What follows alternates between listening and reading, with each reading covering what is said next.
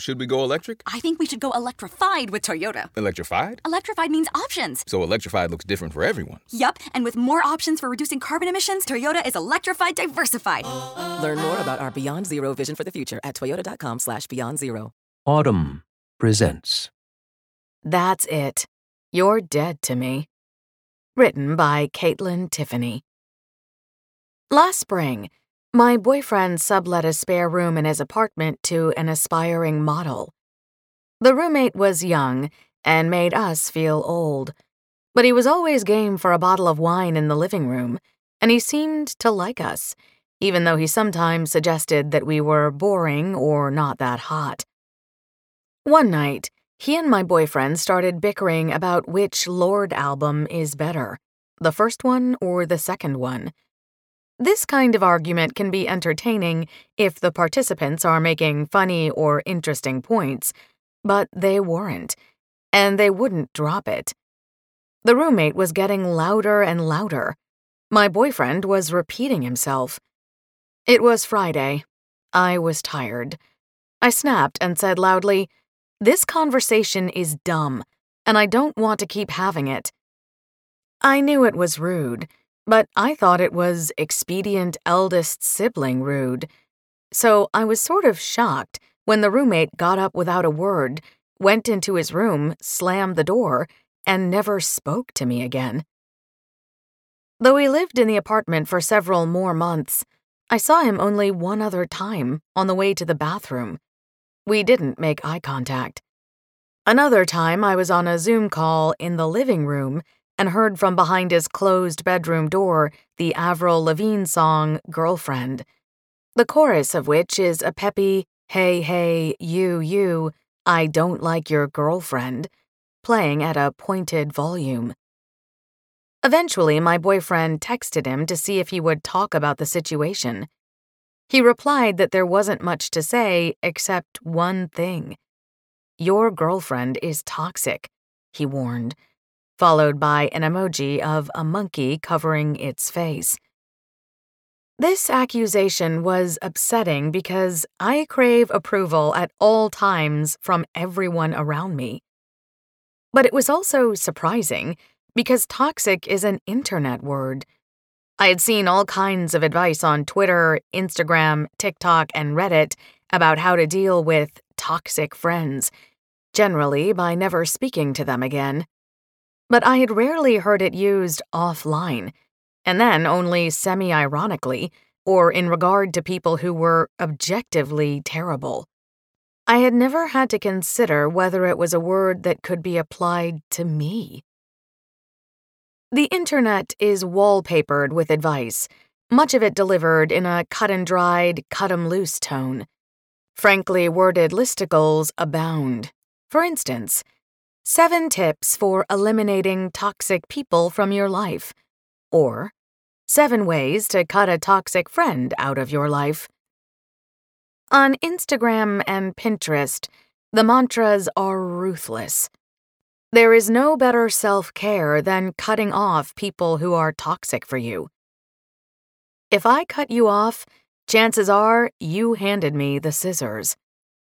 The signature smugness and sass of Twitter are particularly well suited to dispensing these tidbits of advice. "I don't know who needs to hear this," a tweet will begin, suggesting that almost anyone might need to hear it. But if someone hurts your feelings, you are allowed to get rid of them. There is even a WebMD page about how to identify a toxic person, defined aggressively, unhelpfully as anyone whose behavior adds negativity and upset to your life. Well, by that measure. I find this stuff tough to read because, like most people I know, I've surely hurt everybody I love at least once. Plus the roommate. I talked down to him, an obvious red flag, and he did what he was supposed to do, according to the prevailing online wisdom. He acted quickly to protect himself. A person has no obligation to forgive anyone for anything. He may have been reassured by some tinny internet voice, or as one inspirational quotes account tweeted over the summer, "Cut them off silently. They know exactly what they did." I can't say it was a huge loss. Our relationship was based almost entirely on proximity. But the advice I'm sifting through isn't just about sloughing off casual acquaintances. It's meant to apply to close friends, siblings, partners, parents. The message, implied if not always stated outright, is that other people are simply not my problem. These are some signs that you should cut somebody off. Sahar Dahi, a 22-year-old TikTok creator, announced last year to her millions of followers. She has the air of a big sister, but a fun one, not a scold. The signs include: they can't tell the truth, they can't keep your secrets, and they cross your boundaries even though your boundaries are non-negotiable. These are definitely red flags, she told me. Dahi posts a lot of videos tagged toxic. When I interviewed her, I asked her if she practices what she preaches, and she told me that she's actually very big on practicing what she preaches. She's cut a wild number of toxic people out of her life. How many exactly? She paused. Like, just doing a quick count? Oh my God, I'd say like 10 in the past year. I should stop here to note that I'm not looking to instigate some kind of moral panic. Maybe #toxic posts are popular because relationship drama is good entertainment, especially on TikTok, an app for teenagers whose literal role in society is to explore the full spectrum of irrational behavior. Maybe this advice is just what's in style right now. But at a time when our most intimate relationships really do seem to be becoming more brittle, it's hard to laugh off the possibility that some people are taking all of this to heart. Nobody tracks breakups between unmarried romantic partners, let alone friends or subletters. But we do know that all kinds of relationships seem to be snapping. Last year in The Atlantic, Joshua Coleman, a psychologist focused on family estrangement, described advising an influx of parents whose adult children had cut them out of their lives. Carl Pillemer, a professor at Cornell University, published a book on the topic in 2020 in which he estimated that about 67 million Americans were estranged from a family member. Some blame self-absorbed young people. In a New York Times column last year, David Brooks employed the work of Pillemer and other experts to argue that the estrangement epidemic might be driven by a generational shift in what constitutes abuse. Difficult or distant parents, redefined as dangerous. He wondered whether today's young people view the family as a launchpad for personal fulfillment rather than the site of lifelong obligation. Brooks then painted a lonely picture of the psychological unraveling of America, working in high rates of depression and suicide, as well as the sizable percentages of Americans who feel that they do not have even one close friend and that nobody truly knows them. 2 decades ago, Robert D. Putnam lamented the breakdown of social ties in Bowling Alone. Americans, pressed for time and money, were abandoning their bridge clubs, bowling leagues, and broader community obligations. Putnam diagnosed a generational posture toward society, but what's going on now is different. A generational mutation in the philosophy of interpersonal relationships. It's more intimate and maybe more distressing. Why is this happening? Maybe young people have been inspired by the impermanence and infinite choice baked into online dating and social media. Maybe our brains have been pickled in wellness culture and self-care rhetoric, which stress the need to privilege our own well-being above all else. Or maybe we're just good American capitalists, encouraged by the cult of individualism to think of ourselves as compelling brands, the main characters of cinematic star vehicles, the centers of the universe. The line between internet advice and bona fide mental health guidance can get a little blurry. A few TikTok personalities have branched out into something that looks more like therapy, charging for one-on-one consultations. And I spoke with professionals who told me that this school of online advice has made its way into their own consultation rooms. Lena Pearl, a clinical psychologist in New York, said her patients sometimes talk about toxic friends and the internet's advice for dealing with them. She gets the appeal. People love rules, she told me.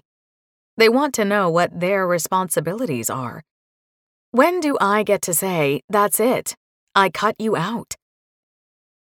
Jack Worthy, a psychotherapist in New York, doesn't care for the word toxic. As far as I know, it's not an actual psychological construct that has validity and reliability. But lately, he told me, it's been coming up again and again in his practice. Many patients want to explore ideas or frameworks that they learned online. Worthy noted that self-help is much older than social media, but that reading an entire Brené Brown book takes far more commitment than passively consuming what's presented to you in an algorithmic feed. I think previously, it might not have been so easy to find content to validate what you already feel, he said.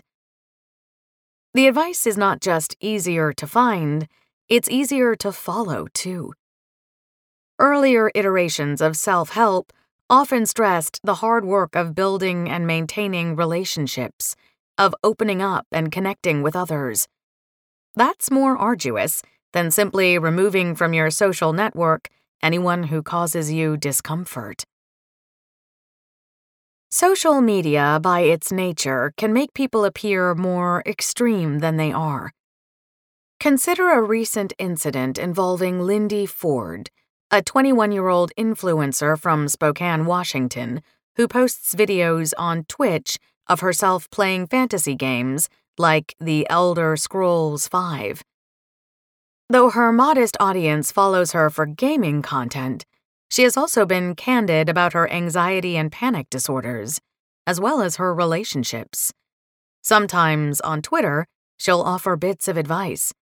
Last year, she posted, "Here's your reminder that unless someone explicitly told you with their words they are upset with you, there is no need for you to worry yourself sick. You have no mental or emotional obligation to people who do not communicate with you, no matter how much you love them." Pretty intense.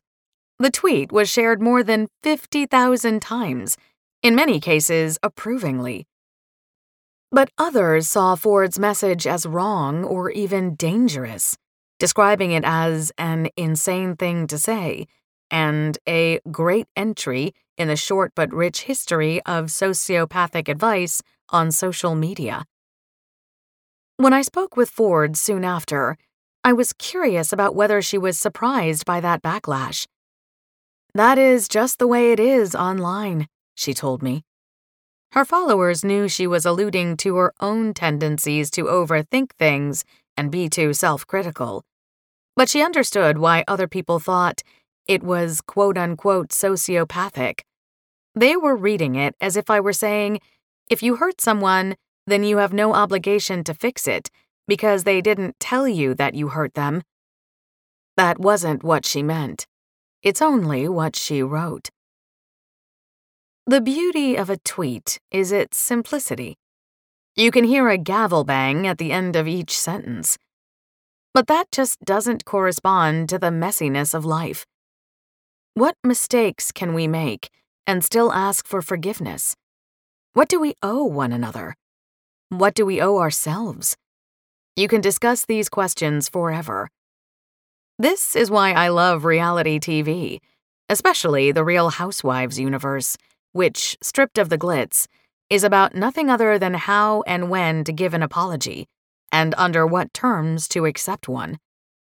In her 1987 memoir, Fierce Attachments, Vivian Gornick describes her relationship with her unhappy and demanding mother. The story doesn't come to a dramatic end in which Gornick stops talking to her mother forever. Instead, Gornick painfully, slowly gains a little freedom. We are no longer nose to nose, she and I. A degree of distance has been permanently achieved. This little bit of space provides me with the intermittent but useful excitement that comes of believing I begin and end with myself. Beginning and ending with yourself is not the same as suggesting that yourself is your only obligation, which is plainly nonsense. Even the influencers with the most followers putting out the toughest advice must know that's no way to live. Because if the people in our lives aren't our responsibility, then what is? Catherine Hodes, a social worker in Massachusetts, doesn't spend a lot of time on the internet, but she has devoted her career to thinking about how people treat one another. In 2013, when she was the director of the Safe Homes Project, a domestic violence program, she started a workshop called Is It Conflict or Abuse? An abusive dynamic, she argues, requires one person to have power over the other, whereas conflict involves two people struggling for power. The distinction can be confusing, and in some cases, both people feel like they're being abused because they're not getting their needs met or they're not getting their way. The relationship advice I've been describing doesn't necessarily encourage anyone to think of themselves as a victim of abuse, but it does imply that one person is always in the right, while the other is in the wrong. So much so that the person in the right should summarily dismiss the person in the wrong. To demonstrate the error of this thinking, Hodes told me a story. She once attended a conference where a group of people shared experiences of abuse. One young man was asked to tell his story of abusing someone else. He said that he'd been jealous when his girlfriend spoke to other guys, that he cursed at her and felt the need to exert control over her. He had thought this was a normal part of being in a couple, but he'd since been corrected. He spoke very softly and he looked down, and he seemed shy and maybe ashamed, Hodes recalled. As he spoke, she was thinking, wait a minute, why is this being called abuse? It sounds like a 16 or 17-year-old kid with no experience with relationships who doesn't know anything about intimacy. I saw his confusion and his pain and his humanity, and I had no desire to label him as being bad. In 2016, the writer Sarah Schulman published a book called Conflict is Not Abuse, elaborating on Hodes's work. She argues that overstatement of harm can itself cause more harm.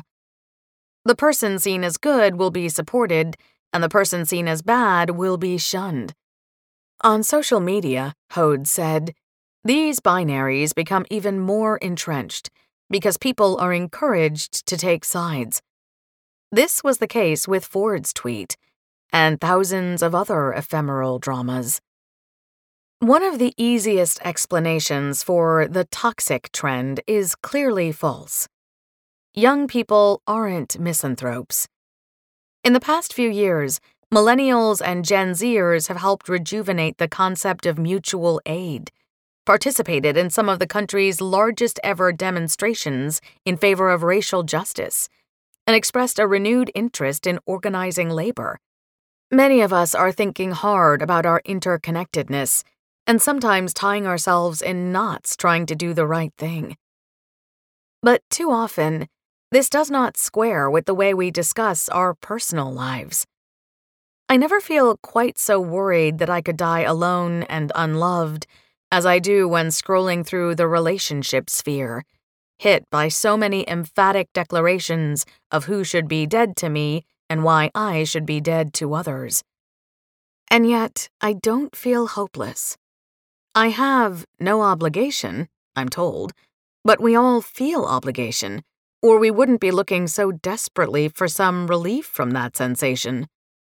The very existence of the relationship advice ecosystem implies an attitude of responsibility and generosity toward our fellow travelers.